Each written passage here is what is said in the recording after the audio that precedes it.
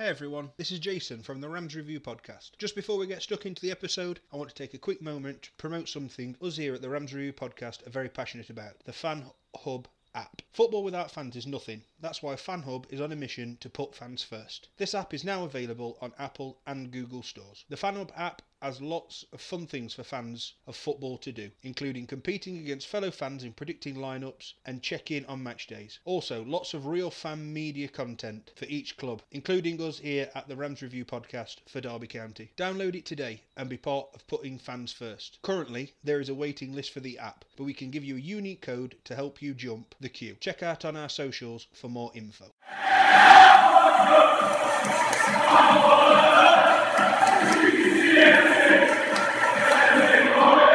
This is the Rams Review podcast.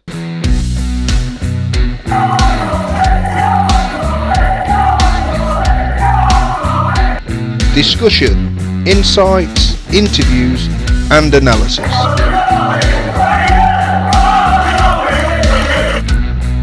All passion, all Derby County.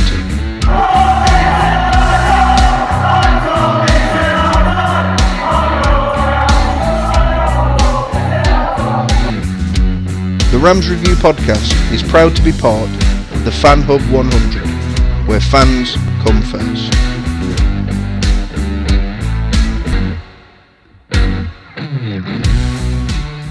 Hello everybody and welcome to another episode of the Rams Review podcast with me, Jason, and Corey. Corey, hello. Jason, how are we?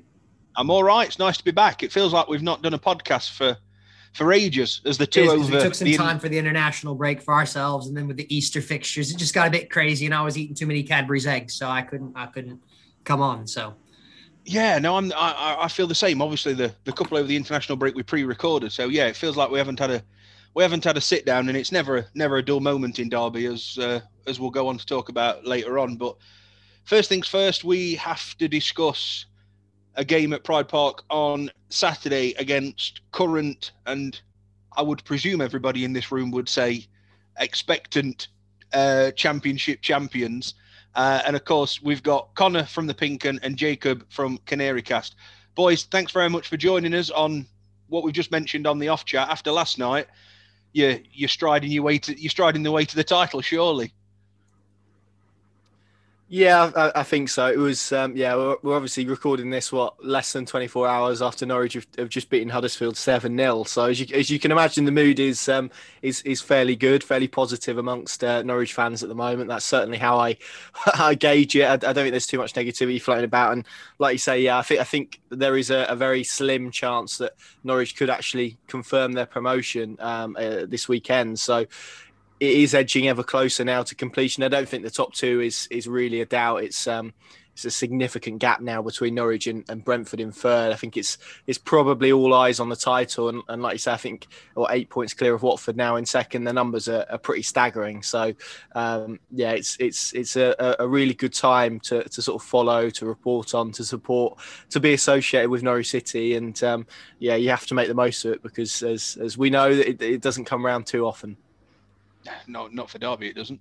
I mean, one of the first points that I normally discuss with guests is how's your form been this year? Well, don't necessarily think I need to really cover that in too much detail, because it's pretty obvious what the form you've been in. You've been in the form, you're clearly comfortably better than any other team in this division. What I would say, though, is certainly me and Corey at the start, and I was actually quite surprised. I'm a little bit surprised on how well Norwich have done.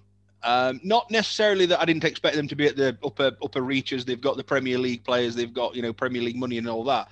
But I know me and Corey both said out of the three that came down, we probably thought Watford was probably the most equipped, just with how long they've been in the Premier League. And I appreciate they're up there. But of course, this will be the second promotion under Farker, who's taken you up as champions. So clearly, it wasn't a fluke the first time. You've come back down where a lot of teams struggle to regroup. You've managed to stay in there, and I know, speaking to one or two others, I actually do have a couple of Norwich fans as friends, which is crazy from being in that part of the world, I suppose. But they've all said, obviously, this season, every team that come down, they say it's massive to go straight back up. But for one or two of the players that Norwich had, it was probably even more so important that they went straight back up, because you are going to lose if you don't go up. You are going to lose Timo Pukki. You are going to lose Buendia. You are going to lose, obviously, one or two of the others that are in there. How much different has the Championship been from your view this season to when obviously you won it 2 years ago? Do you think you're better equipped? Obviously, you presume you're better equipped this time, but do you think what's with the 12 months obviously you were missing? What's the difference in quality been like? Do you think Norwich have strolled this division like it's looking likely that that's probably going to be the case? Yeah, I think the main difference for me is, and I'll be interested to see what Connor says after me. I think, firstly, the Championship's been poorer this year. I think a lot of teams have been very defensive. And for the start of the season, like you saw against when we played you, and it was Norwich were kind of failing to find a way through sometimes. But then eventually kind of starting to find a way. And now we're really in full gear since we lost to Swansea a couple of months ago, which was a moment where a lot of Norwich fans in particular were thinking this could be very tight when it doesn't need to be. We've just kicked on. Emi Buendia coincidentally came back after that game, and he has been on absolute fire. He'll be the main one you have to watch again on Saturday. He is just incredible. Any of the 3 assists you watched last night are just sublime. He's on a completely different level. I think we're a lot more better equipped this year, a lot better purchases in terms of, a couple of years ago, it was fun. It was Norwich winning 4-3, 3-2, very dramatic, very outscoring the opposition. But we conceded over 50 goals in that campaign, and you can't sustain that in the Premier League. We papered over it in the Championship with late goals and being able to outscore the opposition. And in the Premier League, we got found out with that. We didn't replace or recruit well enough for me in that defensive areas. And this year we had the likes of Ben Gibson, who is unfortunately out, and then replacing the likes of Jamal Lewis eventually with Dimi Jalulis, who's looked good. Max Aronson was so key, because he is by far the best right back in this league. I think if we go up regardless, I think unfortunately he goes, because he is top class ready for me. But all in all, we've just been very professional this year, and as you saw yesterday, when we really do get going, and it's a scary prospect for any team in this division. All I would add, and Jacob's right, it is a more defensive division. I think you only need to look at the managers that either are in it or have been in it. I think Aita Karanka, for example, obviously was at Birmingham. Neil Warnock, I think, maybe gets an unfair tag at times, but certainly he builds his sides from the back going forwards. Several others we could list, Chris Hughton, etc., etc. So I think it is a more defensive league, and it's kind of what makes results like Norwich had yesterday quite interesting, because Norwich haven't really turned many teams over. It's been quite a rare occurrence actually for Norwich to sort of see past an opposition with 2-3 goals. There's usually been a goal or two in it either way, and they have kind of been threatening to probably beat someone in the way that Huddersfield felt last night, but it hasn't really transpired for whatever reason. So that's a factor. What Jacob says is right, and Daniel Farke made a fairly lengthy speech after Norwich were relegated from the Premier League last season, saying actually if you have a pretty solid base, let's take Sheffield United as a good example, in the first year in the Premier League, you're more likely to stay up in your first year in the top flight. But then the second year becomes more difficult, because that's when you need to add the offensive quality, and you need to show yourself a bit more, because you're not going to be the team that maybe everyone expects to beat all the time. And you can see what's happened with Sheffield United. On the contrary, if you're a side like Norwich were, I'd probably throw Aston Villa into the bracket as well of being quite offensive and looking to score plenty of goals. It's more difficult season one for you. You might get relegated, but if you do stay up, you've then got a better chance of establishing yourself. And again, as we've kind of seen with Villa, that's kind of been something that's been true. So it feels to me like Norwich have been geared towards, as Jacob says, building that defensive base, working on how many goals they concede, maybe playing games on tighter margins, with the quality of an Emi Buendia, a Todd Cantwell, a Timo Pukki, and it's quite frightening the talent they have. So in terms of what's been different, definitely stylistically it's been different. There's been teams who are essentially looking to come to Carrow Road and put men behind the ball. Completely understandable, completely justified, but it's not necessarily what Norwich had to face 2 years ago. So it's probably been a slight adaptation to what they've had to face this year, I would say. But equally, you do that and Norwich have too much quality. But then equally, if you press Norwich, play around you. So it's really difficult, I think, for opposition managers. But yeah, in terms of the Championship, I would probably say overall, having watched all the teams, it's probably a lower quality this year than it was 2 years ago. And Jacob, Connor, to build on that point, Connor, you just talked about the offensive qualities, and Jacob, you mentioned a player in particular, Emi Buendia. I know when we spoke last time when we had you on back in the autumn, which coincidentally was Wayne Rooney's final goal as a professional footballer. Who would have thought that at the time, right? And now he's in the dugout. The creative linchpin, let's say, of the Norwich midfield at that time was none other than the creative force of Kenny McLean. Because we talked about, and I remember this from our conversation, that at that time, Norwich was really lacking a dearth of creative midfielders. And obviously the transfer window was either shutting or close to being shut. And we were having the conversation on, is Cantwell going to stay? Is Emi Buendia going to stay? And Emi Buendia, as you just said, he scored last night. He scored 12 goals. He's got 15 assists. He is that creative force. Is it, and obviously they've got Teemu Pukki. Is it a two-man team at Norwich with Pukki and Buendia, or are there other options as well that are available in there? And how crucial has Buendia been to Norwich's success?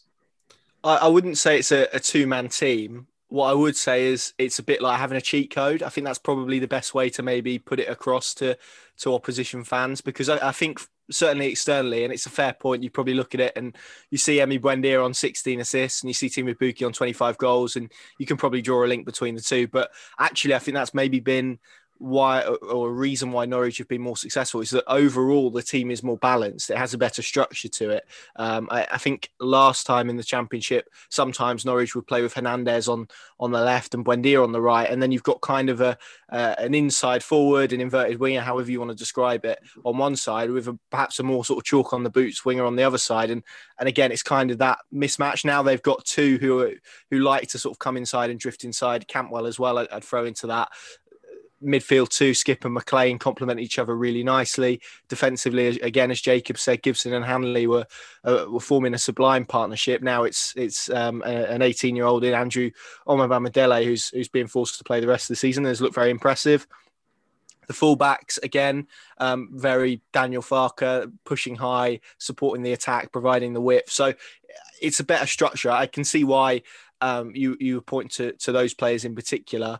But maybe what Norwich's balance and their structure allows those players to do is flourish even more than perhaps they did 2 years ago. I think that's why we're now seeing Emi Buendia rack up the amount of chances created and all the ridiculous numbers that he's racking up. And Teemu Pukki is obviously profiting because the chance creation is so high. So I think, yes, those two are the standouts. Buendia for me is far and away the best player in the Championship. I think there's probably a case to say that he could play for most teams in Europe, to be honest, with the quality he has.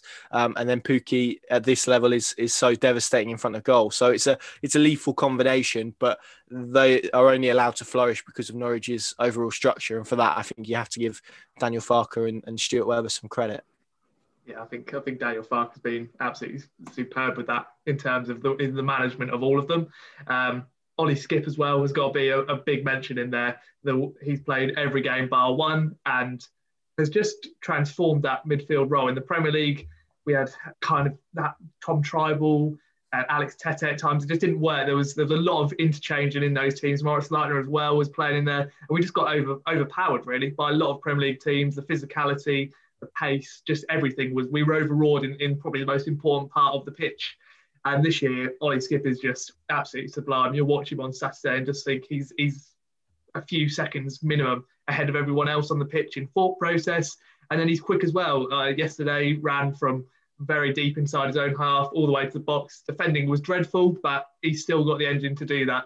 And he's been incredible. Yeah, Buendia is the one. Whilst Connor's saying, we have got an incredible structure. You take Buendia out of that side, and even just psychologically, you think it's going to be more tricky today. We've won 2 games without him this season, which is a nice bonus when we hadn't before that. The Forest away game was a big one where we're like, okay, Kieran Dow plays well. I still think Dow's trying to find that consistency, which for probably his whole career he's trying to find. It's nearly working in times. He scored a nice goal yesterday and played well in parts, but the touch is sometimes off. And Pukki, whilst he's got 25 goals, he's probably missed, I think it's about 17 key chances this season, which is huge. And like Connor's saying, the amount of just chances we're creating for him is incredible. And yeah, the whole team and the structure in general is just superb, really. See, Jacob, my question was going to be, has Teemu Pukki found his mojo? Because obviously when Norwich went up last time, he was like, I think, top scorer, went to the Premier League. He had an excellent first couple months. Then he really fell off the wagon and really couldn't finish his lunch. Came into the Championship. He kind of started a bit slow, but now he's obviously ramped up. So you've answered that question. Teemu Pukki is back. He has found his mojo because of the chance creation.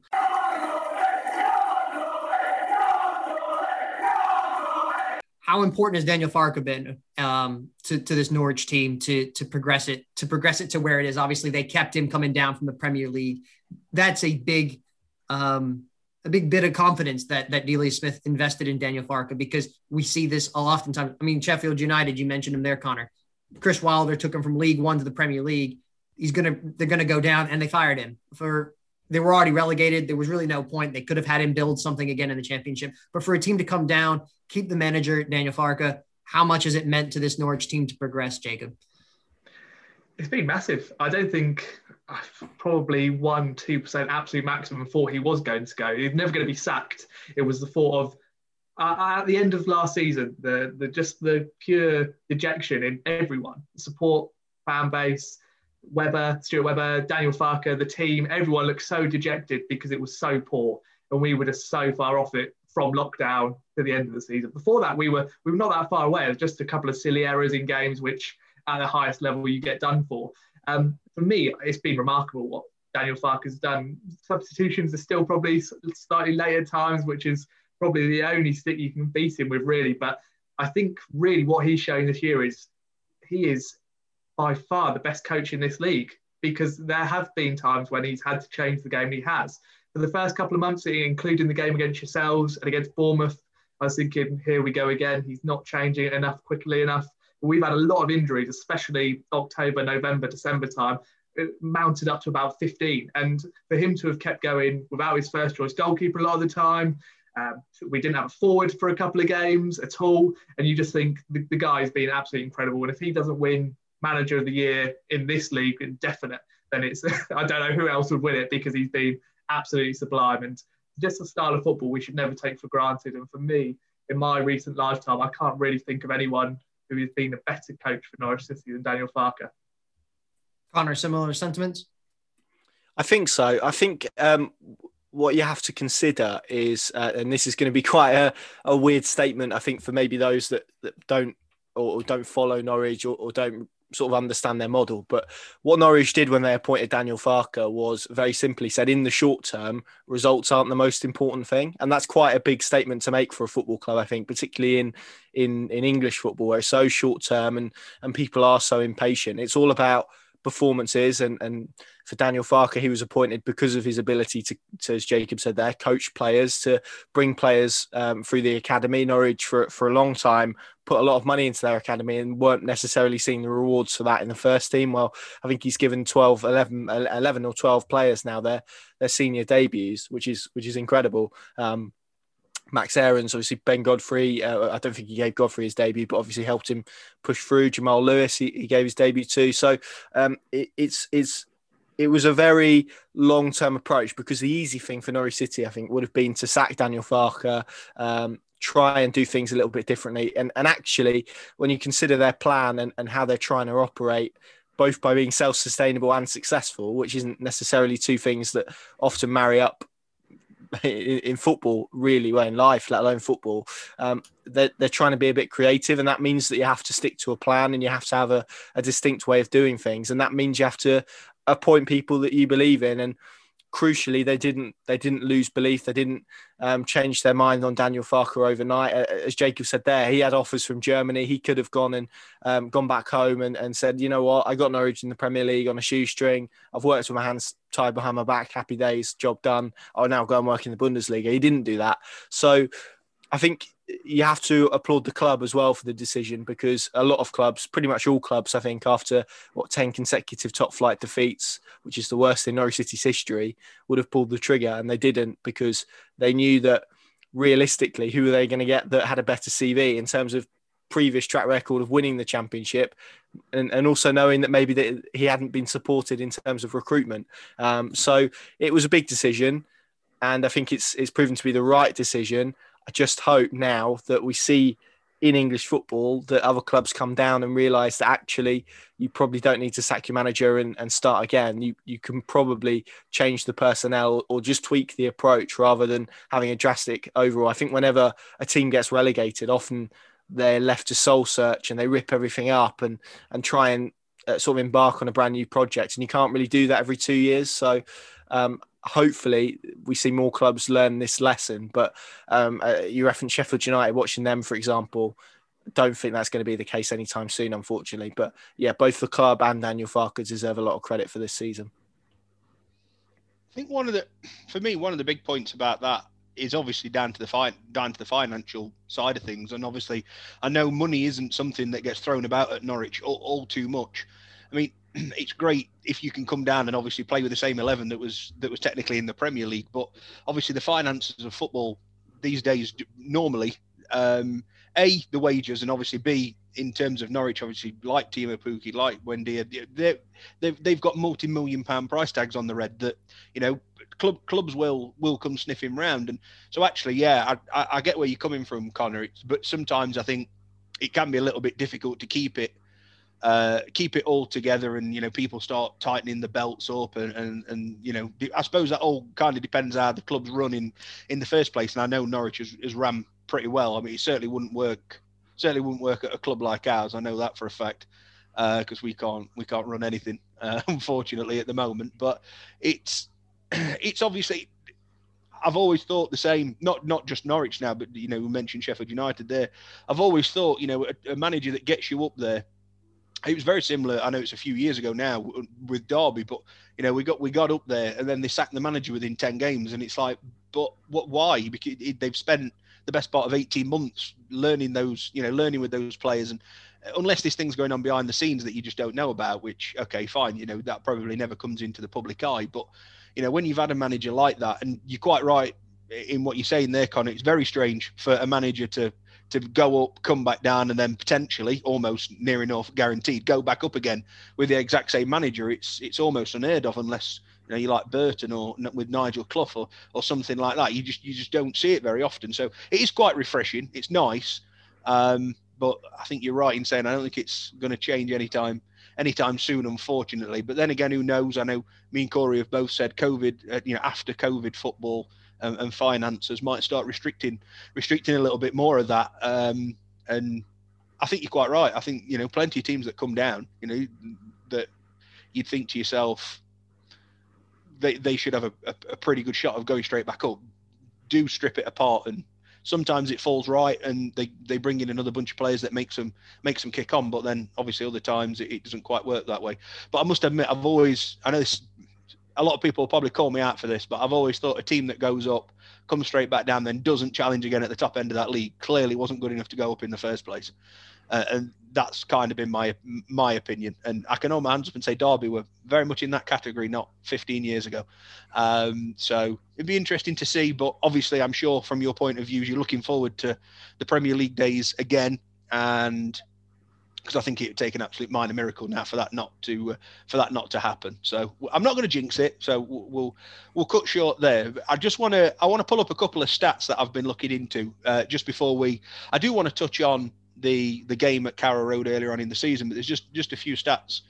Corey, these stats are damning really in terms of Derby and Norwich, and you know, you look, the difference between the two sides is it just couldn't be any further apart. I mean, Norwich have scored twice as many goals as Derby. They've conceded twice as many less, near enough. They've won twice as many games. And the biggest stat of them all, they've lost 4 times less games than Derby have this season, which is absolutely incredible when you think about it. I mean, I know Derby have been bad, and they have been bad. I'll say that right now. Derby have not been good this year, but for a team to have, you know, lost 4 times as less, that's pretty much incredible. And then, you know, just touching on one of the points you've just mentioned on there, Jacob, obviously about the previous season when you went up and you conceded, you know, a lot of goals in that championship season, a lot more than, you know, most in that division. But also I noticed you nearly hit 100 goals that season. This season, it's been a little bit more conserved. Is that down to what you guys have been discussing, just down to the structure? Norwich have found another way. You don't necessarily need to be scoring 4 or 5 every week if you're not conceding 4 or 5. I mean, Derby again in the failed playoff attempt in 2014, Derby, where we'll outscore you. You come, we'll outscore you. That's not a problem. And those figures then can get a little bit misstrued sometimes because it's a high games of football are won on defences. At the end of the day, if you don't concede, you're getting points out of the game, and if you've got a good enough strike force, which obviously Norwich have got. But in terms of that, it is 30-40 goals difference. Is that just down to the style, Jacob, that's the main difference between those two seasons? What Connor was saying, I think, was key earlier, was when he was saying that with one Premier League or one bad Premier League season, the psyche from opposition teams changes drastically. So 2 years ago, it was a lot of kind of almost basketball football, really. Norwich had a lot of the ball, but no teams really sat back against Norwich. They thought, okay, this might be a bit of a wave where Norwich on a run and then kind of stopped, but we just consistently kept scoring. This year, it's just been incredibly defensive teams playing against us. If you open up against us, I can remember Bristol City did away. We scored 3 goals very quickly in the first half. Huddersfield last night, for example, tried to press. It didn't work, and, well, we absolutely battered them.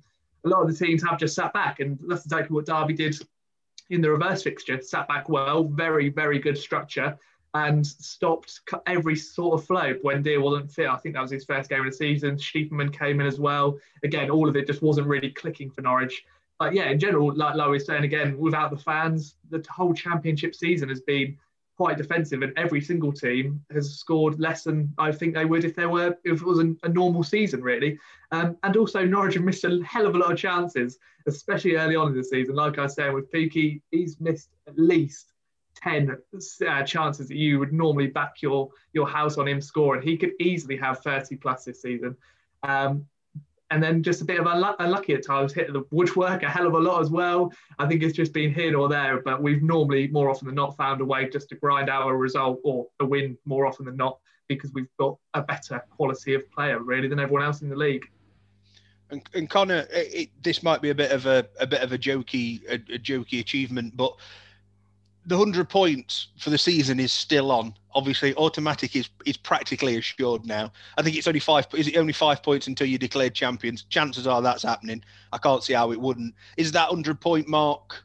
Is that something that's been mentioned from coming out of the club, that they'd like to hit that target? It's a golden target that not many have managed.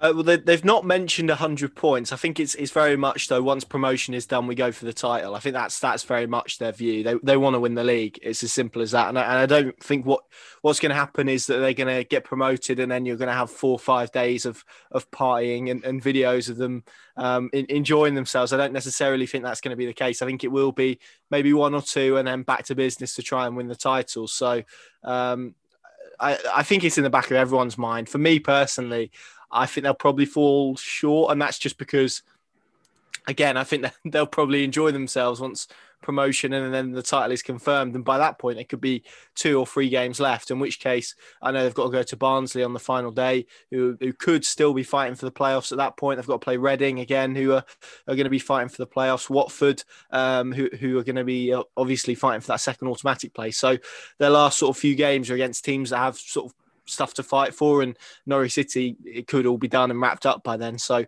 I think the reality is they probably will fall just short, but equally I don't think that will particularly take the gloss off what has been a remarkable season. And yeah, I think it will still be yellow and green ribbon on the championship trophy when that comes to getting handed out. So I think as long as that happens, the numbers will take care of themselves, I'm sure.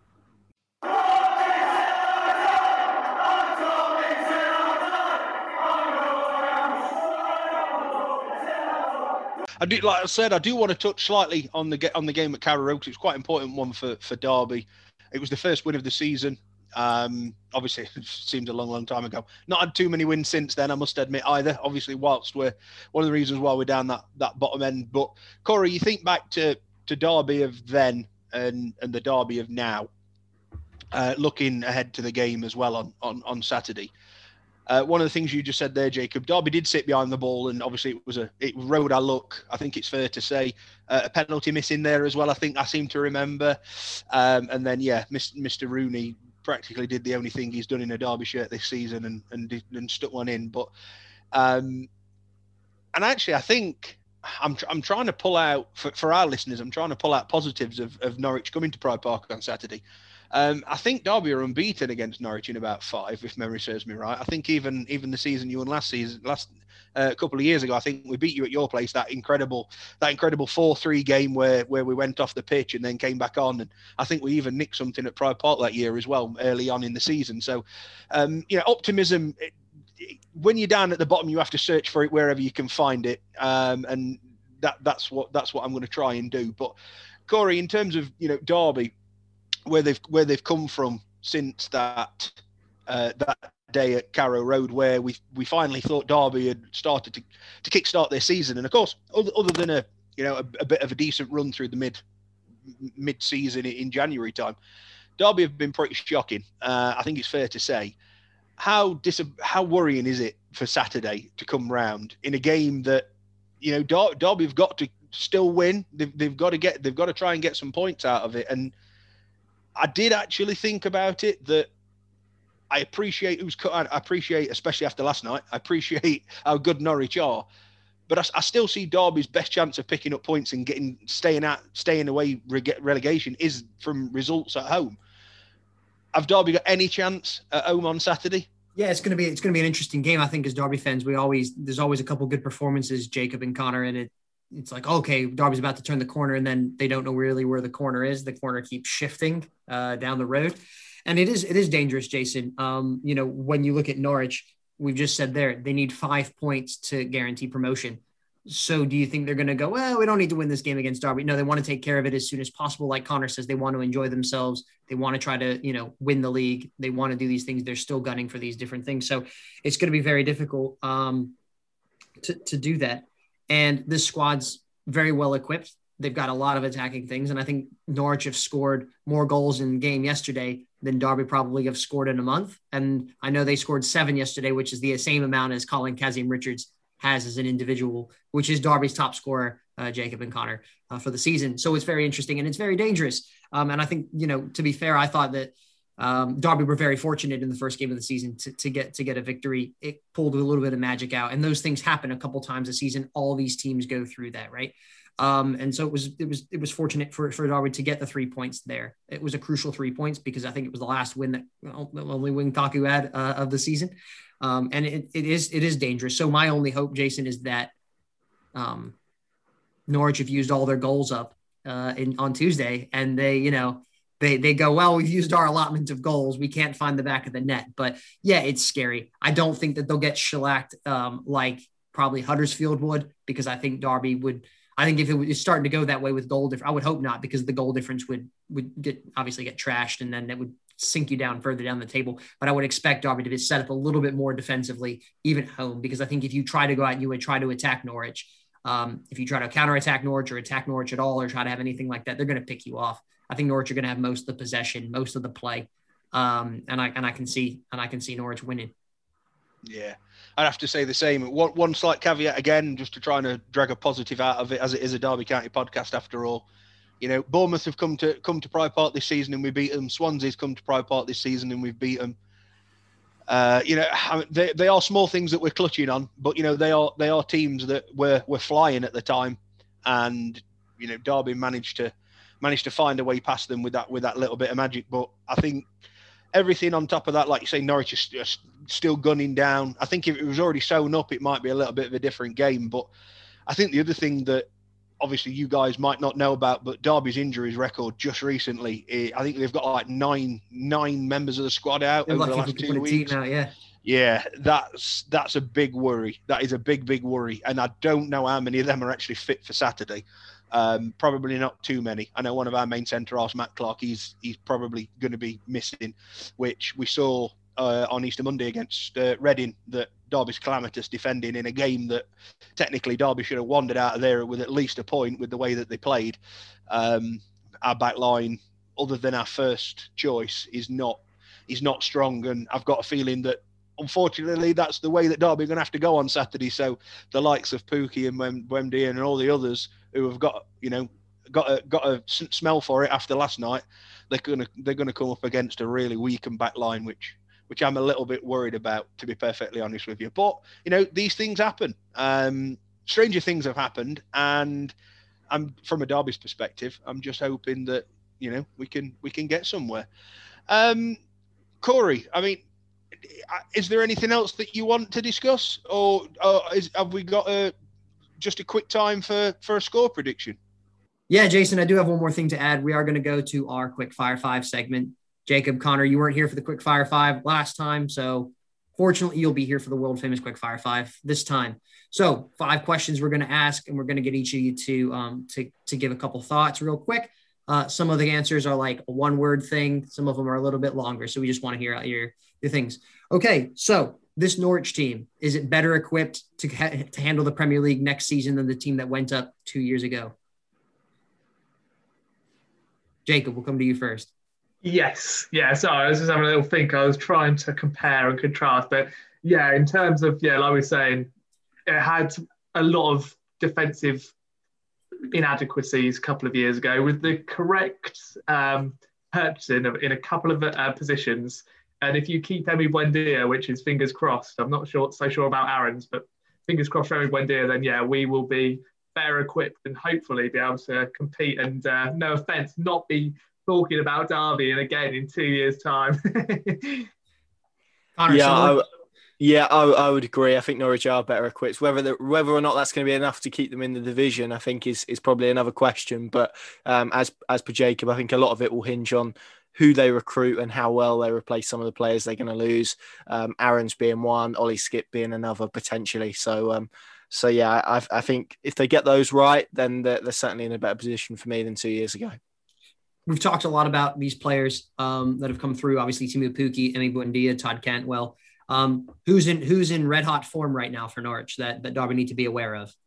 I mean, after a 7-0 win, that's kind of a loaded question. Pretty much everybody, but the bus will be on fire. But who's kind of the main informed players right now? Buendia. All I have to say is I could laud him all day. The only advice I would do is try and use the dark arts on him, try and kick him, try and wind him up, because he does have a reaction in him. He will get frustrated. Sometimes that can work against you, and then he'll go and run past your whole team, set up Pookie or someone else, and then sometimes he'll lash out. That's probably the only way you can kind of deal with him at times. He is in scintillating form. Todd Cantwell played really well last night, and his movement is superb at this level. Pookie was, against Preston, he missed 3 glorious chances, and against Huddersfield, he scores all 3 chances. So you don't know which team Puki's coming up, but again, I wouldn't want to give him a chance. Ollie skipping that midfield is brilliant. To be honest, I couldn't give you a player that's out of form at the moment. So it's as good as it has been at this stage of the season, really, for Norwich. Connor, similar?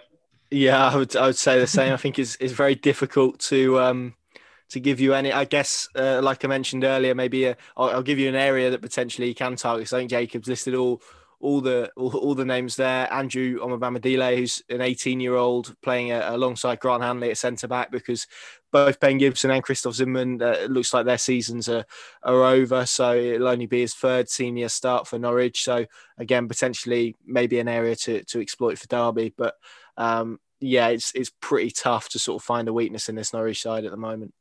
I'm not going to try to pronounce the center half's name because you've done it twice immaculately, and I was practicing it beforehand and I can't do it as well, and I'm just going to embarrass myself.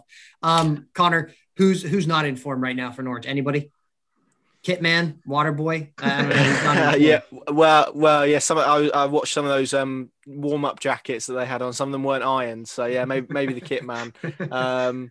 No, I'm struggling. I guess you've probably looked at the bench. Marco Stiefelmann's just coming back from this sort of bizarre illness. They're not sure if it was long COVID or whether it was this Epstein-Barr virus, which is essentially attacks the immune system. So he's coming back to fitness. Kieran Dowell, I think there's probably an argument to say he's probably got a little bit more to prove if he wants to nail down that number 10 spot. And beyond that, it's pretty tough. So I think to give you anyone who's out of form, but look, it's why we love football, isn't it? The results like the reverse fixture happen, but it's very difficult to see any side being capable of stopping Norwich when they're in full flow. So I think Jacob's right. It's going to come down to how well Derby can frustrate them, and of course they've already managed that this season. So if you're looking for maybe a rare sort of ray of optimism, maybe that's that. Maybe it's the fact that they have frustrated and they have beaten Norwich, and I think they're still the only team to beat Norwich at Carrow Road. So I think it's not impossible. It's very difficult, I think, if you watch Norwich every week, to see them losing games at the moment. I think you could probably foresee a draw in sort of, like Jacob said, the Preston and Blackburn games were very frustrating, but not too many players that are struggling for form at the minute. And Tim Krul, the goalkeeper, famous because he did some crazy stuff in a penalty shootout in the World Cup. I think it was semifinal back in Brazil in 2014. Tim Krul back in the Dutch squad. Possibly on the plane to the Euros. How instrumental has he been this season? Yeah, he had a big injury. Was it his thigh in the end, Connor? But he was out for 10 games, wasn't he? And we had to replace him with Michael McGovern, who then also got injured. And then we had Dan Barden, who came in, who for his first couple of starts. With Norwich, it's been a lot of adaptation this year. If someone's been a key player out, then someone else has filled the void and done pretty much well. I'd say the only weakness before I go on to Tim Krul, maybe if I'm really pulling at it, maybe Dimi Giannoulis at left back. He does really like to bomb forward, and I haven't seen massive amounts of ability defensively yet. I think he's improved as he's come on, but I think if you're going down a side, I wouldn't bother with Max Aarons because he is Premier League quality. So I'd leave him alone and maybe try and target Giannoulis if Kazim Richards is fit. Physicality, Giannoulis isn't the strongest. Andy O, again, Corey, like you say, I'm not going to even try to pronounce his last name because it is too tricky. We'll let Connor deal with that one. But back to Tim Krul, I'd love to see him start. He started the last couple of 3 games for Holland with I think it was Sillerton out injured. It'd be brilliant to see him at the Euros.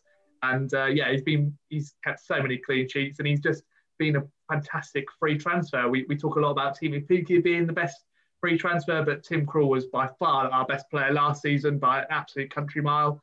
And again, this year he's just looked so secure. And as you all know, a good goalkeeper makes 10, 15 points up, especially when you're gunning for promotion. And my last question has to focus on, I was gonna go an entire Norwich thing without mentioning, but I feel like I have to because it's an obligatory thing you have to talk about with Norwich. And that's none other than Delia Smith. She's cooking up stuff in the boardroom. She's cooking up promotion. Delia Smith, what have you heard from her this season? Obviously she must be thrilled with it. And how much love do you have for Delia? Connor? In terms of what we've heard, very little. I think she's quite rare as a football owner where she just appoints people in the job and lets them get on with it. I think if there's a criticism maybe to be had beyond the whole maybe lack of finance, which is certainly sort of thrown in Norwich's direction, for example, when they get relegated from the Premier League, even when they're getting promoted from the Championship, it seems to be a criticism for some. So you hear very little from her on the football front. She's actually not been to very many games this season because of her age, because of the threat of COVID, but also because of solidarity with fans. And I think what makes her quite unique is with her husband Michael Wynne-Jones as well, that they're Norwich fans. You don't get that really from an owner, and you kind of touched upon Derby's potential takeover. It's not like the guy coming in, Alonso is a Derby fan or whatever. He's a businessman. With those two, they're Norwich fans. So you've essentially got a situation where the club is owned by the fans, albeit indirectly. And I think that's really important because you know that, okay, the decisions might not always be right, but in terms of the interest and in terms of being in the right place, they're always kind of there. And I think that's why people have respect for her both in and out of the game. Because I think even if you put a league table up in terms of wealth of Championship owners, her and Michael would be right near the bottom. And it just goes to show, I think, what they've tried to do in the last 2 decades, which is to try and prove people wrong, to try and build a successful football team without necessarily having to spend a lot of money. And you look at Norwich over the last 20 years since they've been there, I think you say they've done that very successfully. Their record is tremendous in terms of promotions. Very well respected. There's probably a bit of frustration maybe that Norwich could attract a better owner, could maybe push a little bit higher, but then you get into the debate about image and whether that is what Norwich City want to be. And And yeah, so it's kind of, we probably need a whole podcast for that sort of conversation. But I would say by the vast majority, not by all of them, but certainly by the vast majority, she's very well respected and very well liked. Jacob, similar sentiments. Do you have Delia Smith cookbooks in your bedroom? Yeah, no, spot on. No, whilst not the cookbooks. I would be, I would say she is by far for me one of the best owners in England because of the way she cares. Like you're saying about potential your new owners and how up in the clouds it is. You look at Sheffield Wednesday with Chancery and how quickly it can go wrong. Whilst a lot of Norwich fans, yes, under the surface, me included, would love to be able to spend a load of money and be able to be in around the top 10 of the Premier League. It can go quickly very wrong, and you can go and be a Portsmouth and go and end up in League Two. I know they're back up and improving now, but or a Bolton, for example, a Wigan. There's so you can name or you can list off so many clubs that have risked it all, and it really, really backfired. And for me, with everything that's gone on, like Connor said, you will never doubt that their best interests, while they don't always get the decisions right, they are fully Norwich core is the core of the club, and the fans, most importantly, are the core interest of what they're doing and what they're all about. And with Stuart Webber 4 years ago, just a couple of days ago, he was appointed, and that's probably the best business they've ever done because he manages the whole club now and has done an incredible job with the finances he's been given to kind of deliver it all, really. And we are in the best place we could possibly be with everyone at the club at the moment.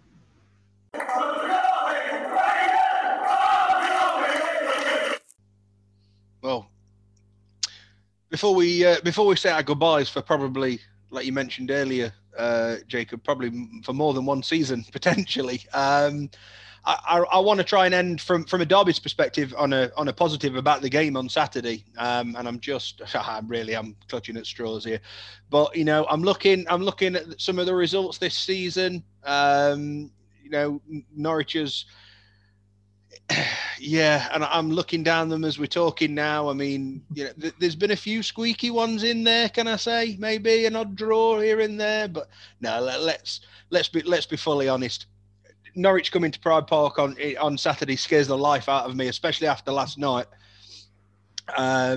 because we played Huddersfield not 3-4 weeks ago, and I'd say our defence is worse than theirs. So that's my worry at this moment in time, and. Again, a similar Huddersfield are by no means safe at the minute, and so for that kind of performance to come out of them, that's not great. I just hope Derby's battling qualities are a little bit better on Saturday, and I think I won't be the only person. Corey, you probably back me up on this. We've called out Derby's battling qualities this season and application and desire and things like that. I think it's fair to say it's probably going to be a bit of a mismatch on Saturday, and I think Derby have just got to hope that Norwich are kind of off, have a bit of an off day. I can't see that they will, especially after given on last night's result. I don't think I've ever seen a team win 7-0 one game and then 4 days later lose. So I don't think that's very often. I don't think that happens very often, but. Corey, just for the final few minutes before we give a score prediction, let's just have a think about like what Derby could potentially come up with on Saturday. As I say, I think the team's limping towards the line. It's probably the last thing that we wanted, and it's one thing really this season that Derby haven't actually suffered with all too much this year, bar Christian Bielik, who was out in January, and obviously he's out for the next few months. But other than that, Derby's actually been quite lucky with injuries, I think, this season. Normally we always get one or two niggly ones, and I don't think we've necessarily had them this year. And then right at the death where we don't want them, they're all starting to come in. I think all four. Certainly 3 out of our first choice strikers are injured. One of them in Kazim Richards, I don't think is 100% fit. You've got two of our first choice centre halves out, possibly out. We've got our right back, and you were saying if you were going to pick a fault with Norwich, it was down the left back side. Well, our strongest side is definitely down the right, 100%. With Nathan Byrne and normally Kamil Jozwiak who would play on that right-hand side. Unfortunately, Byrne went off on Monday with concussion, so I think that's a 7-day rule for him, so I don't think he's going to make it, which would probably mean we're going to have either an 18-year-old at right back who hasn't necessarily it's harsh to say hasn't impressed because he's only played a couple of times in Cornell McDonald, but they could shuffle the back line around as well, which would mean Andre Wisdom drops into right back. I think it's probably the way that Derby will go if Burn's definitely out because of the concussion rule. I think it is. I would fully expect Wisdom to play at right back, and if that's the case, he won't go nowhere other than stay in his right back position. So Derby are going to be lacking, I think, on that right hand side. That's normally their strong point, as you say. Max Aarons, and know all about Max Aarons. Derby Tom Lawrence. Then in that case, is probably not going to have the greatest of days at all. So Derby's focus is going to be down that middle, and obviously with Ollie Skip, if he plays in there, or Todd Cantwell, or Kieran Dowell, or whatever partnerships in there, it just reads a bit too much for Derby, Corey, doesn't it? With the way that Derby have been over the last few weeks. It does, and the season's really kind of bookending itself, Jason. We talk about the ebbs and flows of a season. It's really bookending itself. When you look at the front part of the season, Derby basically had all the forwards who were out injured, came back late, that coalesced with an uptick in form. And now towards the back end of the season, you've got injuries at the back line. You have a few injuries up front as well, Lee Gregory and Martin Waghorn, to name a few. But mostly, like you said, the back lines, basically, you're Connor, Jacob, you're looking at third and fourth strings on the depth chart here, players that would be, not potentially even making the bench. So yeah, it'll be really interesting to see how Derby set up defensively. I think the key player for Derby is going to be Tom Lawrence, since he's come back and into the side. He's obviously scored the worldie of a goal, which we were talking about beforehand, Jacob. But he scored a worldie of a goal, and he is by far Derby's most influential player, bar Christian Bielik. He's Derby's second most influential player overall, the most influential player who's fit currently. And he's been on a tear since he's come back into this side and started to play well, which is fantastic for Tom Lawrence because he is so important to the way Derby play, and he can add that extra bit of flair and that creativity that Derby need. But yeah, Derby are looking a bit lightweight in various areas. Jason Knight his form has kind of regressed a little bit from last year. Max Bird is kind of still the same kind of player that he was last year, although we could have had kind of hoped that he would kick on a bit. I think Graham Shinnie, if anyone's going to kick Emi Buendia early, it's going to be Graham Shinnie, the Scottish Pirlo, because that's what Graham Shinnie does. He runs around for 90 minutes like a nut job, and he kicks people. It's just fantastic. And you can guarantee go take that to the betting shop. He's going to get booked, and that's okay because that's what Graham Shinnie does. And if that's what wins you football games, that's what wins you football games. The goalkeeper's a lot more solid this year in David Marshall. So yeah, for me, Jason, it's Tom Lawrence. And I think while you have Tom Lawrence and you have creativity and his flair, I think you're going to stand a chance in this game. But that being said, I don't think there are too many options around Tom Lawrence that can potentially turn this game, which will be unfortunate from a Derby perspective. Yeah, and I think obviously I appreciate we played Monday. It's that extra day. Who knows what difference that makes? Just for one or two of those niggly bits and pieces. But I mean, you can't compare really the two sides. It's pretty obvious. One's at the top and one's fourth from bottom or fifth from bottom, whatever we are at the minute. Fighting still, scrapping for our lives. And I look at it and think, you look at the likes of Wickham, and there's no disrespect to any of these clubs. Wickham, I don't think anybody really expected them to pull up any trees this year. Sheffield Wednesday, and what a tormentous season they've had on and off the field. And you look at the other quality down there, and Derby are right in the middle of that. They're not even, they're just keeping their heads above water at the moment. And it's a sad sight to see from a Derby perspective, because I didn't realise it probably takes looking at facts and stats like that to realise just how bad actually Derby are. Because for all, certainly Monday, I take Reading as a prime example, down at the Medeski, we battered them for 45 minutes. We hit the post twice. The keeper pulls off 3 brilliant saves. But then just at the point where you think, right, Derby are in this game, they go and make 2 massive defensive errors 5 minutes before the end of the first half, 5 minutes into the second half. And the game's out. The game's gone. It's certainly a team of Reading's, what is shown to be Reading's quality this season. You don't need to give them kind of teams helping hands. And that's where I think Saturday's, whilst I'm not knocking the quality of Norwich, I think Norwich are going to find it very easy, because Derby will rat, but they do make mistakes. A back line where 3 out of the 5 of them are under 23, it's going to happen. They've probably not got 100 championship appearances between them, our back line. So just goes to show you, we are trying to build something different, but at the moment, when you're in a relegation dogfight, it's not what you want. You want experience, and unfortunately, as we've just mentioned, our experiences unfortunately fell away through injury. So it's a case of if not when. When if not if on Saturday. It really is, and it's just by how many it is. Obviously, there's still for both teams polar opposites of the table. There's still massive games. Nothing's going to be defined on Saturday. There's bigger challenges coming for both teams, and I wouldn't be surprised to see if Norwich get on top early and get a couple within the first half an hour, very similar to what they did last night. Derby will shut up shop. I can't see Derby pushing. I really can't, because there'll just be no point. I can see 11 men behind the ball, and it'll be just like a training game for Norwich. And I think same sentiments you guys will probably be able to point out the same. If you do something similar to last night, why would you push when you've probably got another game coming on Tuesday? Save the tank, because I can't see Derby putting that much fight up. But I've been proven wrong in the past. We thought Bournemouth were going to come to Derby, as I mentioned earlier. We thought Swansea were going to come to Derby and tear Derby apart. They didn't do that. In both games we scored within, I think, the first 5 minutes, and we caught them. And they didn't really know what to do with us at that point. So I've got to hope something similar happens, certainly from a Derby's perspective, on Saturday. But that first 5-10 minutes, if you pick up from where you left off last night, you'll blow Derby out of the water without any trouble. I wouldn't have thought. Score prediction, Jason? I actually, before last night, having thought of like Reading's game against Reading, where Derby actually played all right for the majority of it, I was looking at this one going, just try and get a point out of it. Just keep Derby's points tally ticking along.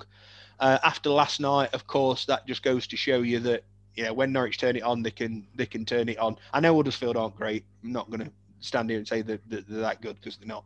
Even we beat them, for God's sake. But I think my heart says 1-1. I think Derby have a chance of getting something out of the game, but I think my head tells me something completely different. And I think I'm going to go Norwich, but I'll go 3-1. I think 3-1 to Norwich. Connor? Yeah, I can't see anything other than a Norwich win, I'm afraid. And I think specifically because of what I said earlier, I think Swansea are playing in the early game, so that might be one to keep an eye out of, because if they drop points and Brentford drop points and Norwich win, then promotion's confirmed. So we'll have a good idea as we kick off at Pride Park, perhaps whether Norwich stand a chance of actually doing it on Saturday. And if they do, then I think it's going to be incredibly difficult for Derby to halt them in their tracks. I think there's a resilience to this Norwich side, a relentlessness to this Norwich side. They were 5-0 up at half time. They could have come out and really taken their foot off the accelerator and allowed Huddersfield a couple of goals and maybe taken the gloss off their performance. That wasn't the case. They scored 2 more goals. They kept a clean sheet. We saw Daniel Farker at the end of the game speaking to Omobamidele because of his positioning at a throw-in that wasn't quite right. And that just shows the relentlessness, that quest for perfection, if you like, that Norwich have. And they're just so unrelenting. And I don't think they're going to ease up here, to be honest. So I'm going to go for a 2-0 Norwich win. Jacob, Connor's just showing off now with that pronunciation, isn't he? I'm just trying to get it in as many times as I can. That was perfect. One more time, Connor. Do it one more time. Andrew Omobamidele. There you go.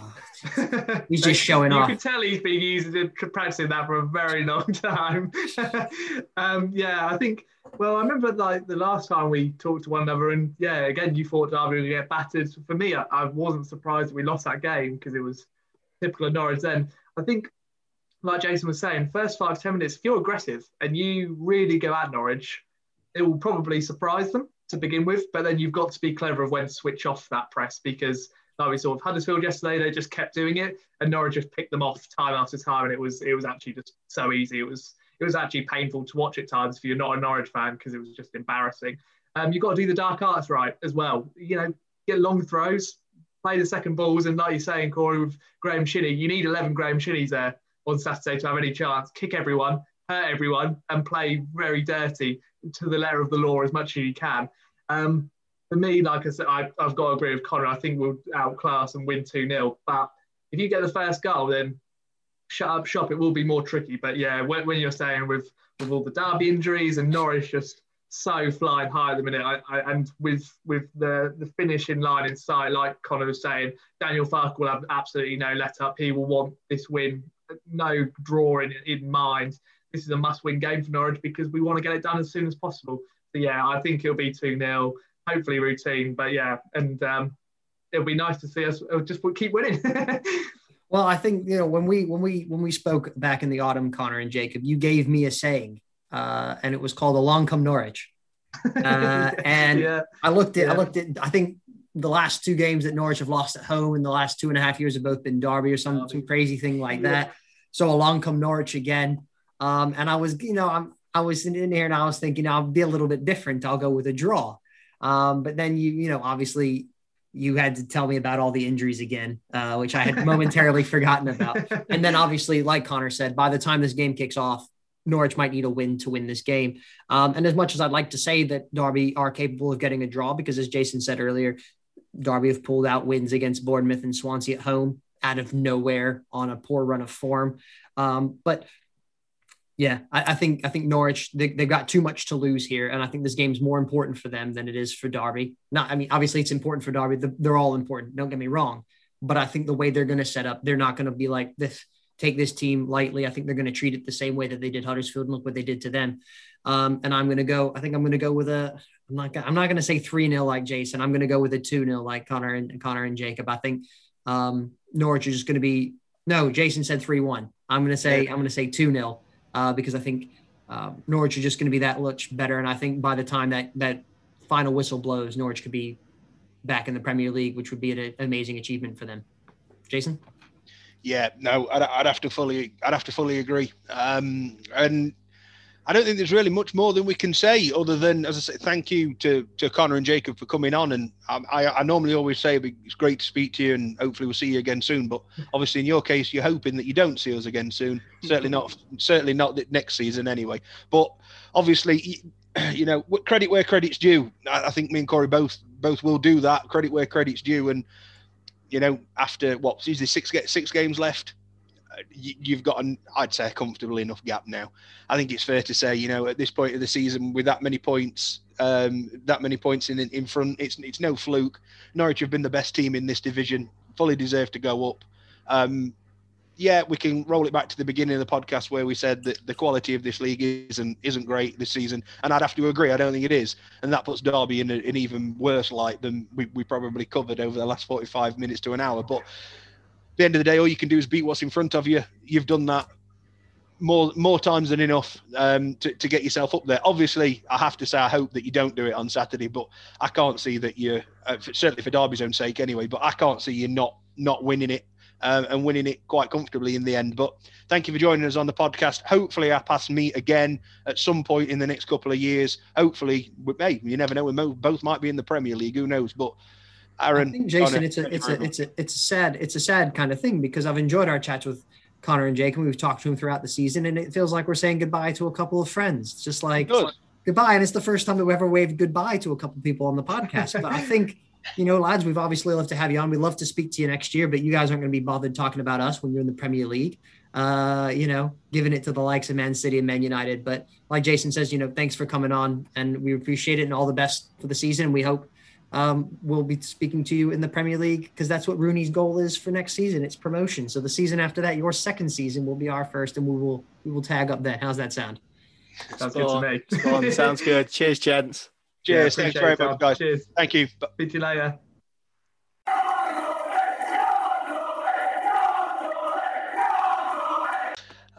So we thought we'd add a little bit to the end of the podcast. It's the first time that we've done it for a bit.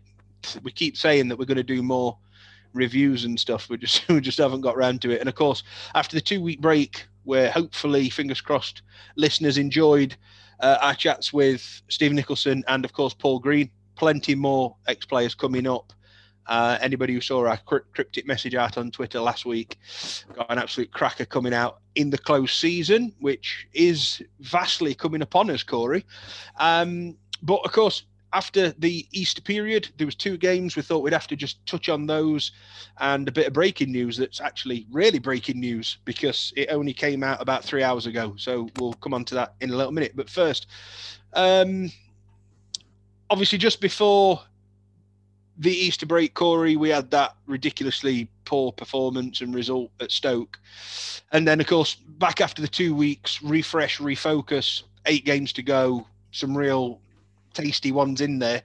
And we made that Luton game really had to be about as much win as you could get without calling it a must-win. And I'd have to say, managed to catch the game. And I thought for the large majority of the game, Derby played quite well, actually. I mean, I did a piece. We contributed to a piece for Sky Sports News website not so long ago where we said, look, performances just don't matter at the moment. It's last 8 games, it's all about results. But obviously, I'm not going to not take a good performance in there as well because that aids breeding confidence. But you know, the Luton performance was everything that we needed it to be. Nice early goal. Yes, Luton had their chances, and if they'd have been a bit more clinical, they probably wouldn't be 13th, 14th in the league. They'd probably be a little bit higher.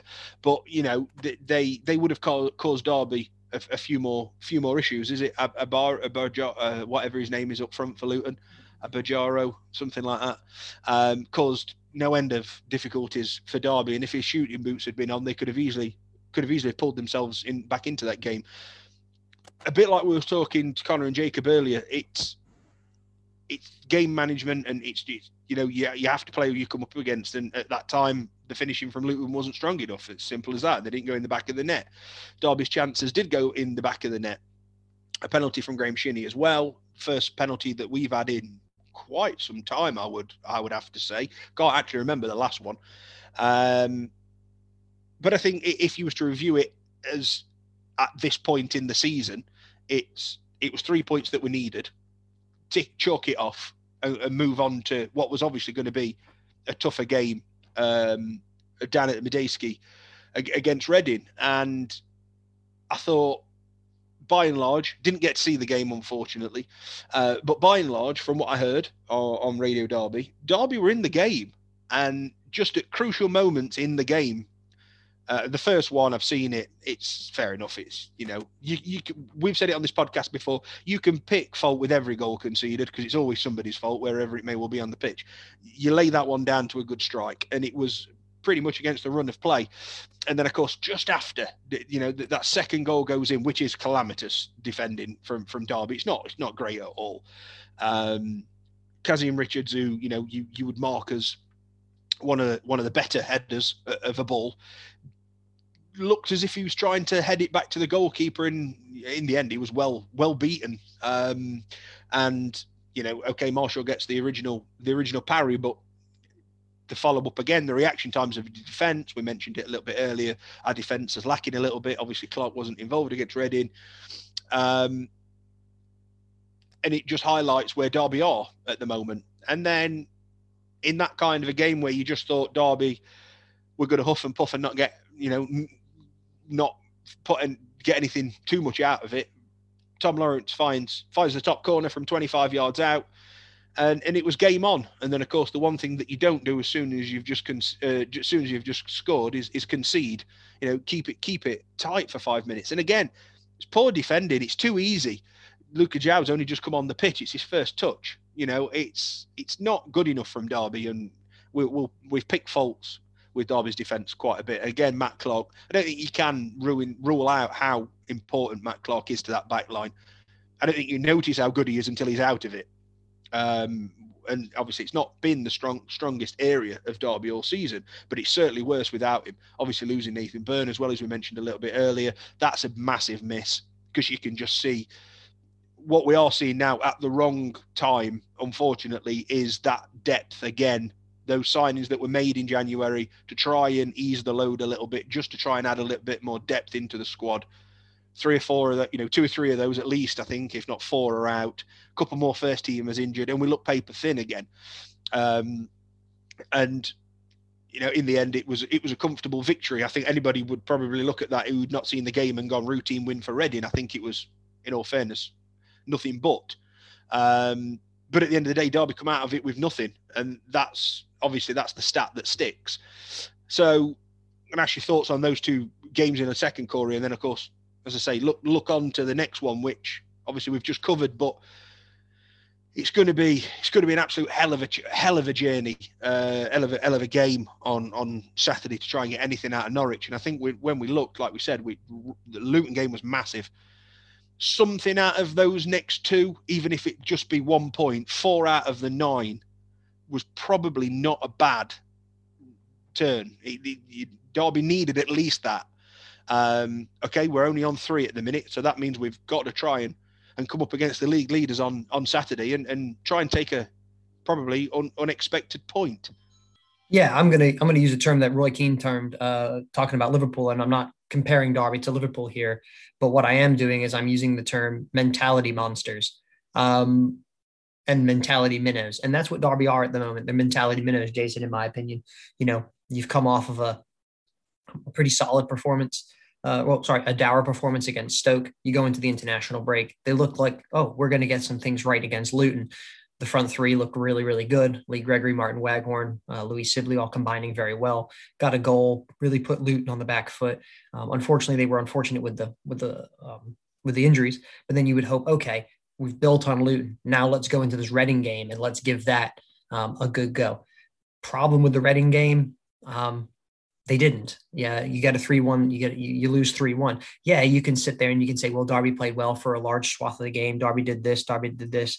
Derby looked okay. Yeah, and Derby still lost the game 3-1. And I think if this team is in mid-table or this team is challenging for the playoffs, you can kind of take or in any sort of form, you can sit there and you can say, oh yeah, then definitely we would love to we would definitely take the performance any day of the week over the result. But in the situation that Derby are in, you have to get points on the board. You have to get those things. You don't have the ability to sit there and put in good performances and not get something out of the game. This is the business end of the season. Derby are in a relegation dogfight, and they need everything that they need to do to get enough points over the board so they can stay in this division next season. And that's the unfortunate thing.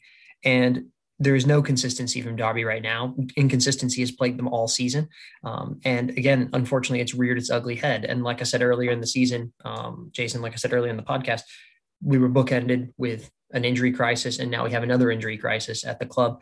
And it'll be interesting to see who steps up and who really, stands up to be counted the rest of the season. But you're dead on. The squad's looking paper thin, and it's a real concern, and it must be a real concern for them at boardroom level, because if this team was to go down, the financial implications of this team the financial implications of relegation would be absolutely catastrophic for this football club. And where they would be in a year's time or 18 months time would be obviously a much different place, because they'd be in a lower league, but the business end of that club would be basically trashed. So it'll be interesting. It'll be interesting to see what else they have to, how else they finish this season. We've already talked about the Norwich game, but now you look ahead to Sheffield Wednesday. You look ahead to Birmingham. Those are two massive games. You've got Preston, who are around Derby. You've got Blackburn, whose form's fallen off a cliff. They're in around Derby. So you've got 4 teams there out of your last 6 games, including Norwich. You've got 4 teams there that are right there in and around and in your neighborhood, and you have to win those games. Those are must-win games.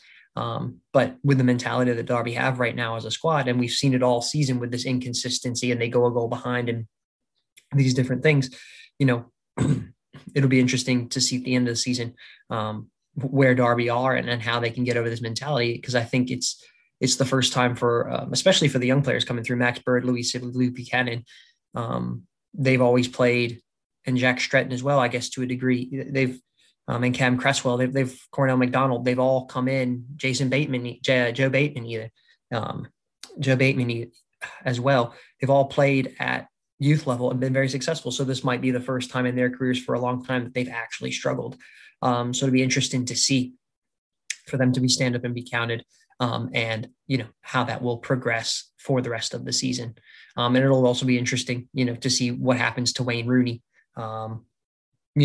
after this proposed takeover occurs. Jason, that clarity in the takeover news that we were talking about was a tweet earlier this morning from Derby County and Eric Alonso saying that Derby County Football Club wishes to confirm that a definitive agreement to purchase the club has been reached with No Limits Sports Limited, subject to EFL approval. And like I said, No Limits Sports, you might remember that term that company is actually headed by none other than Eric Alonso, who we spoke to Dom Housen about not too long ago on our blog, which you can find on our website. And Eric Alonso is an interesting character, Jason, involved at Sheffield Wednesday for about the last year or so. Was Chansiri basically ran him out of Hillsborough in January as he tried to make a failed takeover of the club. He was brought in as an advisor to Chansiri, but really never really did anything. I think, his remit was to do commercial deals and things like that. There were no deals that were done. He was very vocal about, wanting to be involved in the football club. He was telling fans and agents and players that he was the one to talk to about doing deals and things like that for signing players. And Chansiri rules Sheffield Wednesday. So that obviously did not work out. And they had heard a couple of weeks ago from The Athletic that he was in advanced talks with Derby. Obviously, that was after the period of exclusivity with the Bin Zayed group kind of fell away. And apparently they have been talking since April with Eric Alonso. Obviously, we talked to Steve Nicholson about this in our previous podcast. They're not starting from scratch in these negotiations. There were several parties ongoing. One was a little bit further down the line. So that's why this is kind of coming to a head. And again, it's the old, hopefully be done by next week, which would be April 16th. But again, fool me once, fool me twice, eh? We've been talking about this takeover since the news broke on Halloween in October, and it's still not been done. So hopefully it gets to some clarity. Now, I'm sure you have some questions, Jason, like who is Eric Alonso? What is Eric Alonso? What's he's involved in? These kind of basic things. He's a 29-year-old Spanish entrepreneur and businessman. He's involved in sport. He's done a lot of boxing stuff. He has a footballing agency. And these various different things. Like I said, he had been involved with Sheffield Wednesday up until January, when he did put out a cryptic tweet that said eventually his side of the story will come out about Chansiri, yet nothing has come out yet, which is fine because I'm sure he'll roll up at Derby in his Ferrari and he'll be perfectly okay with that. So that's basically it, Jason. He has an agency group. He does not have the connections, I think, of Jorge Mendes at Wolves. Looking at the list of his agents that he has, as a boxing promoter, basically, I mean, he could be the Spanish Eddie Hearn, or he could be like the Three Amigos. We don't know at this stage. What are your thoughts on it? Yeah, I mean, from a fan's perspective, it's back on the merry-go-round again, isn't it? It's been quoted by Mel a lot that he was only going to sell to the club that he thought was the right man to take it forward. Now, I think we've even probably touched on this before.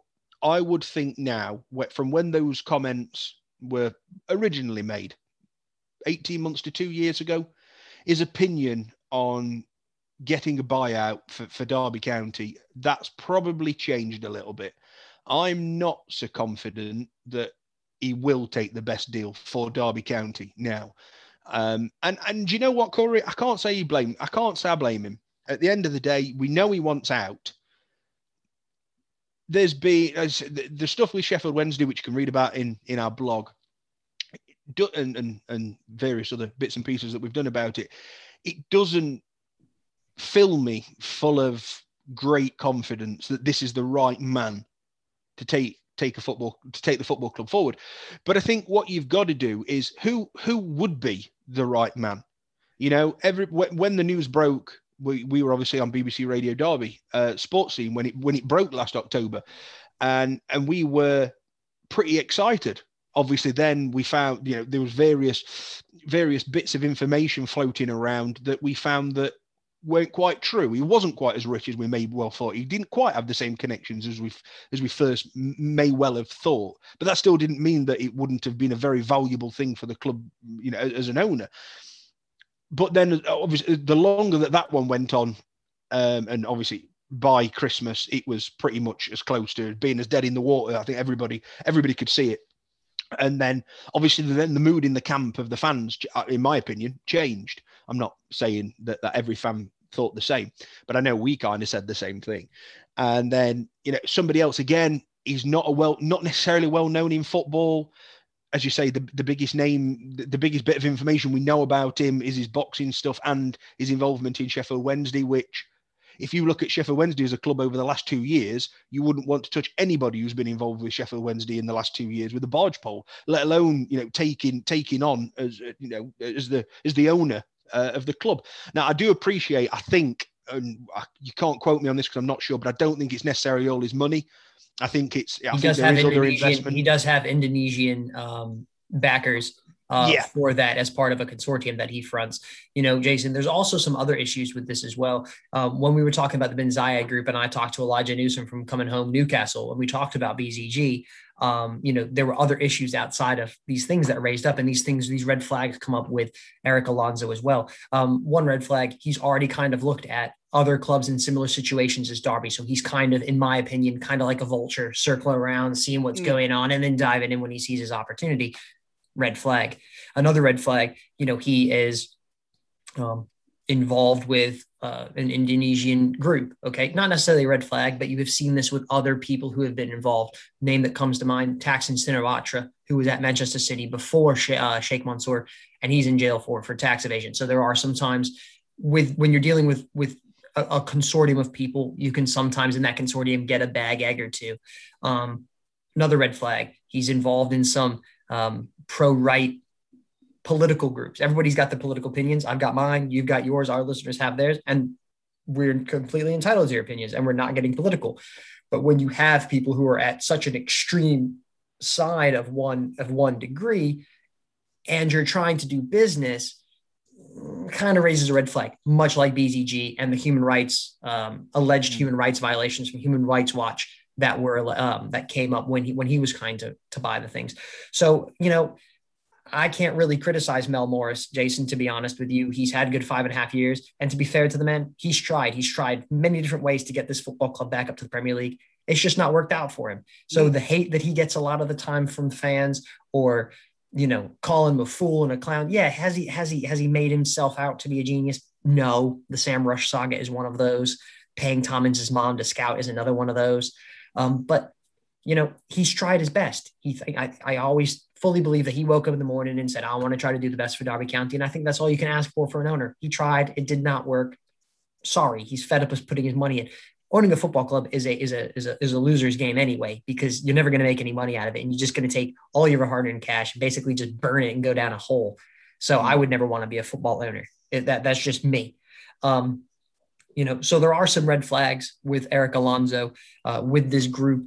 We will see what this is like. We know that Derby have a history of owners that don't necessarily have the best idea of the football club in mind, which is unfortunate, but it's just the nature of Derby County. It's the Derby way.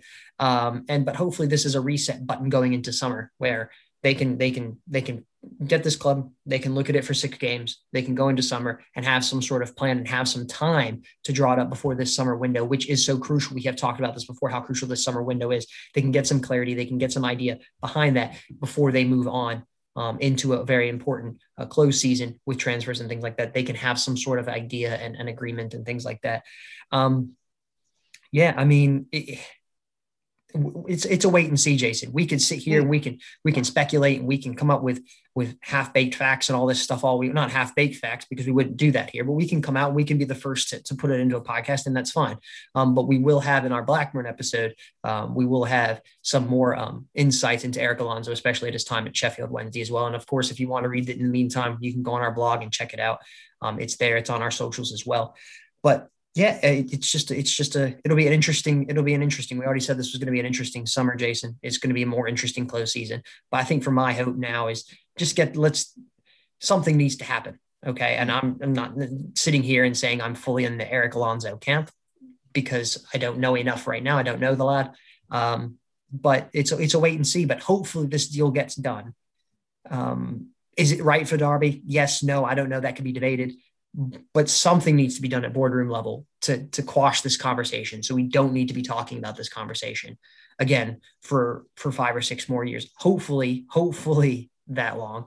But because like we were saying, this is a distraction that has been dragging on for a majority of the season, and it is going to cause issues. I mean, think about you at your company, at your job. If your company comes in and says, oh, we're going to be taken over by this thing, all of a sudden you're thinking about it as a worker. You're not involved in the negotiations, but as a worker, you're thinking, well, what if they're going to replace me? What if they're going to bring a robot in? What if they're going to outsource me? You're thinking about all these different things, and that's going to take levels off your performance. This situation needs to be resolved. This situation needs to get to a conclusion, and we need to draw a line under it, and we need to move on. And hopefully, if they do that by the April 16th, which the club statement said that it did today, but again, they said 24 to 48 hours for the last 6 months. So whatever that means, it'll give them 6 games to recognize everything, to look at the talent or the players and the talent that are in the club immediately, with the academy and with the thing, and they can start planning for this very, very important off season, and building for next season. So we will see. I think that Eric Alonso is ambitious. I think he wants to own a football club.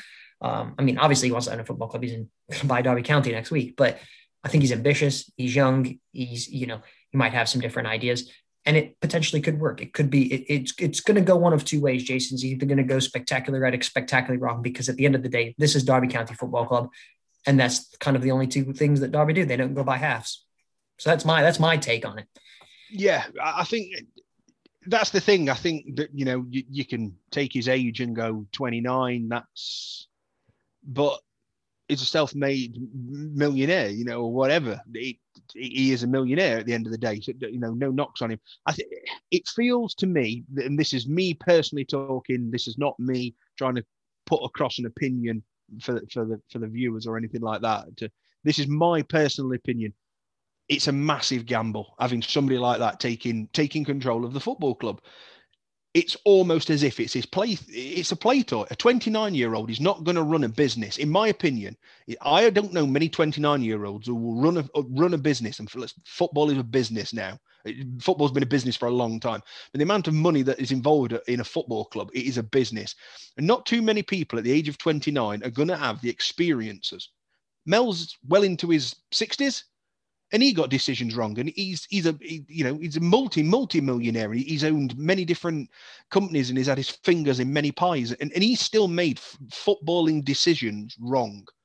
So who's to say that Eric Alonso isn't going to do exactly the same?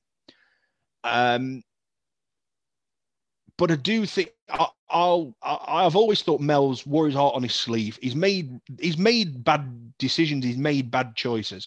But he's always had that fight between his head and his heart, because he is a Derby County fan. Now, one thing that Eric Alonso will do is he'll rule with his head, and that will be the only thing. That, as you've just said, that could come to that could be to Derby's detriment. That could be a real explosive positive. We just don't know at this moment in time. Obviously, there's not too much information knocking about the backers for this deal. We don't know the value. We don't necessarily know the worth. We don't know everything. It's starting to come out into mainstream media, and obviously as we pick it up, we can talk.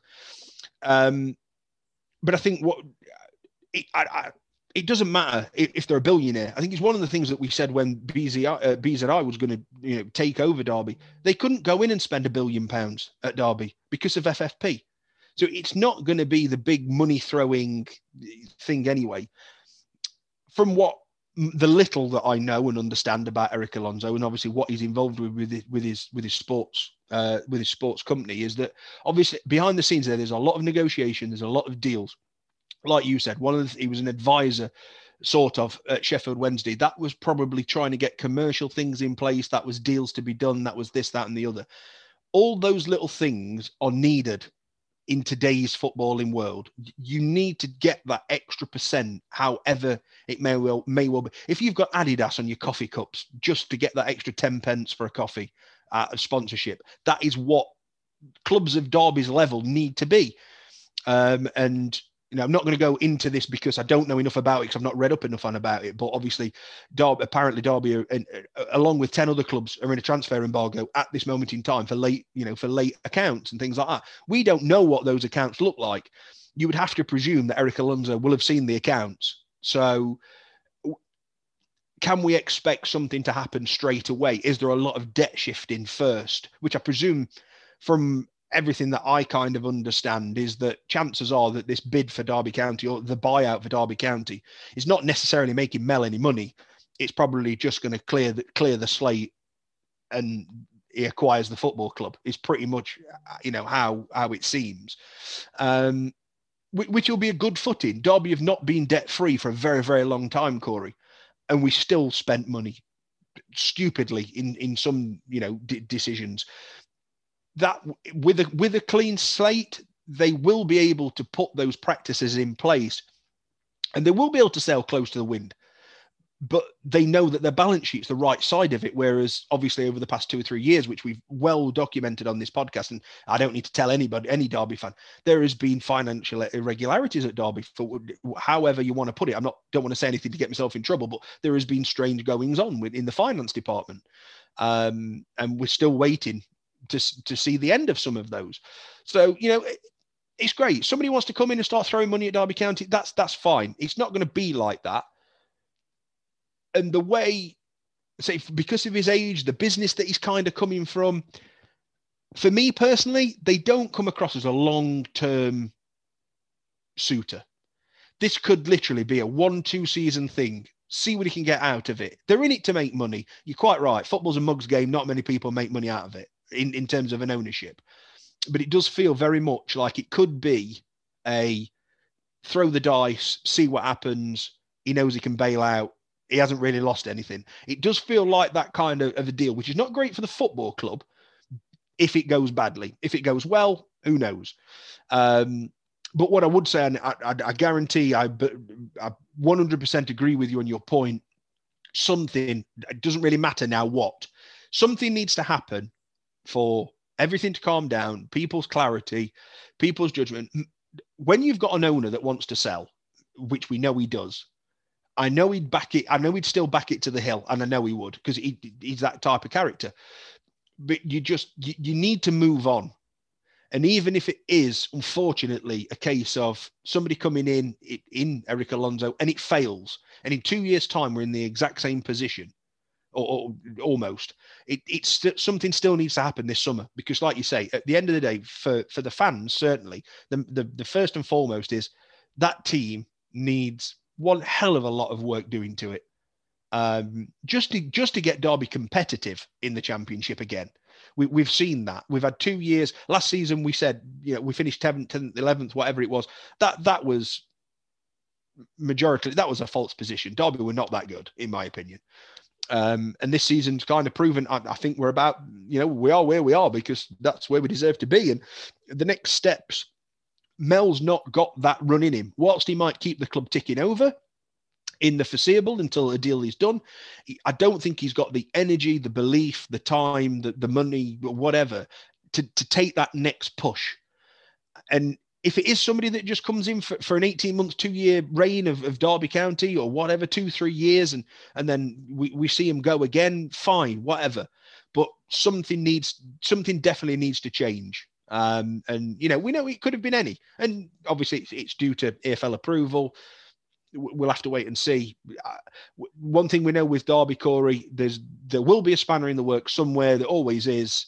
Nothing at Derby County goes through as smoothly as you'd like it to, but it might just be, a lot of fans will go, oh, here we go again, and quite rightly, but it might just be that peace of mind that we weren't lingering, there weren't no interest, there wasn't another 6 months of people waiting to be interested in buying Derby County again. It does seem that Eric Alonso wants Derby, no matter what division they're in, no matter what state they're in, where I think the American consortium who was linked wanted to see what division Derby were in. That is a tick in his box. He kind of wants Derby. And I think in any walk of life, if you feel wanted, if somebody wants you, then you can put a brave face on things and you can move forward with that application. And I think it's interesting. Don't get me wrong. It's probably not the mega billions. I don't think it was ever the mega billions with the BZI group, but it something didn't sit right with me with that one. And I know we've discussed that in great lengths. Something doesn't quite sit right with me with this one either, personally, but we are at a point now where something's got to change, because the longer it goes on, we're not going to have, like you quite rightly say, we're not going to be in a proper position that Derby need to be in. We're not just looking at 2 or 3 players to change a mid-table to a promotion pushing side. We need 9 players at least minimum. We know that because of what contracts are in and out. So it really has to be so rigid and structured in the summer, and there's no way that could be done properly without some form of luck involved. It can't be done properly without all this business going away and somebody else in charge. Yeah, and I would agree with you, Jason. And I've got 2 points to finish the pod. I think it is fantastic that after the BZJ, the Bin Zayed group deal fell through, that this deal has come as quickly as what it has. Obviously, he's seen something. He wants it. He's willing to do a deal. And like you say, it's great that he's trying to do this deal regardless of the division that Derby County's in next season. And the only thing I would say, Jason, is me and you will be in and around it the entire time as this takeover progresses, getting information and news as we can out to on our socials and in the podcast as we can, and trying to break it down the best we can as well. Neither of us are finance experts, but we will do our best to try to make the best of it. Yeah, there goes our summer holidays. We thought it was going to be a quiet one. I don't think it's going to be. But that is all for this episode. As I say, thanks for everybody who listens. As always, like, subscribe, do all that kind of business. Hopefully, everything that's being put out on socials, people are enjoying it. Looks like people enjoyed the international break. We're ready for some more football. Of course, it is mentioned at the beginning of the podcast. It's mentioned at the end of the podcast, but I just thought I'd pop it on there for anybody who's seen it on socials just recently. We're pushing the Fan Hub app. Get involved with it, guys, because it's a good laugh. Me and Corey both do it. There's quite a few people on Twitter that are regular contributors on social media to all forms of Derby County who are involved with it. Give it a download, give it a like, check out our socials for more information. It's a fun it's fun to be part of. And obviously coming up, we've got the Blackburn pod. We'll obviously be reviewing the aftermath of Norwich. Fingers crossed it's not as bad as Huddersfield got it. As Huddersfield got it last night, and obviously looking forward. After that, there'll only be a handful of games to go, and then it's closed season. And as we've just mentioned, I think there's going to be plenty going on at Derby, and there's something coming up very, very soon, Corey, and that is a slight nudge towards our 100th episode of the Rams Review podcast. Can't believe it's 100. I know we're coming up to the old centenary, and for the centenary and the first few after the centenary, we'll have some special, hopefully a corker or two in there as well. That'll be really nice. But yeah, like you say, it's just trying to get to the end of the season now. We got some big pods coming up. Sheffield Wednesday and Birmingham are two that stand out to me that are real tasty fixtures. So, get in touch, everybody. Use the Fan Hub app. It's great. We've been using it, and hopefully it's going to grow a little bit more. But yeah, we really appreciate everything that you guys engage with us and listen with us, and we appreciate it. And don't feel free to get in touch. Send us a comment, direct message, rate the podcast, subscribe, all that good stuff. So, Jason, that's all I've got. Yeah, no, I was going to finish on the exact same thing. But please, anybody that wants to get in touch, we've always said it, positive, negative, not an issue at all. We listen to everybody's comments and try and be as involved and keep people in as involved as we possibly can.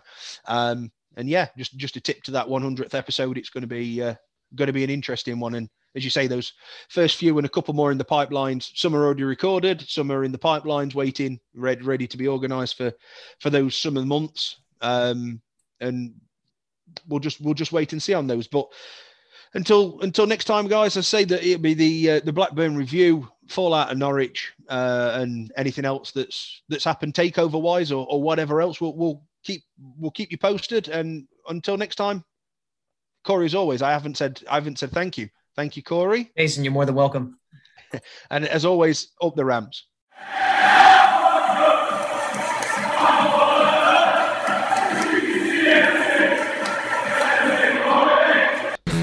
Thank you for listening to the latest episode of the Rams Review podcast. We would love it if you'd like to get in touch. On Twitter, we're at RamsReview1. On Facebook, it's Rams Review Podcast. Or you could drop us an email, ramsreview@hotmail.com. Until next time, up the Rams. The Rams Review Podcast are proud to be part of the Fan Hub 100, putting fans first.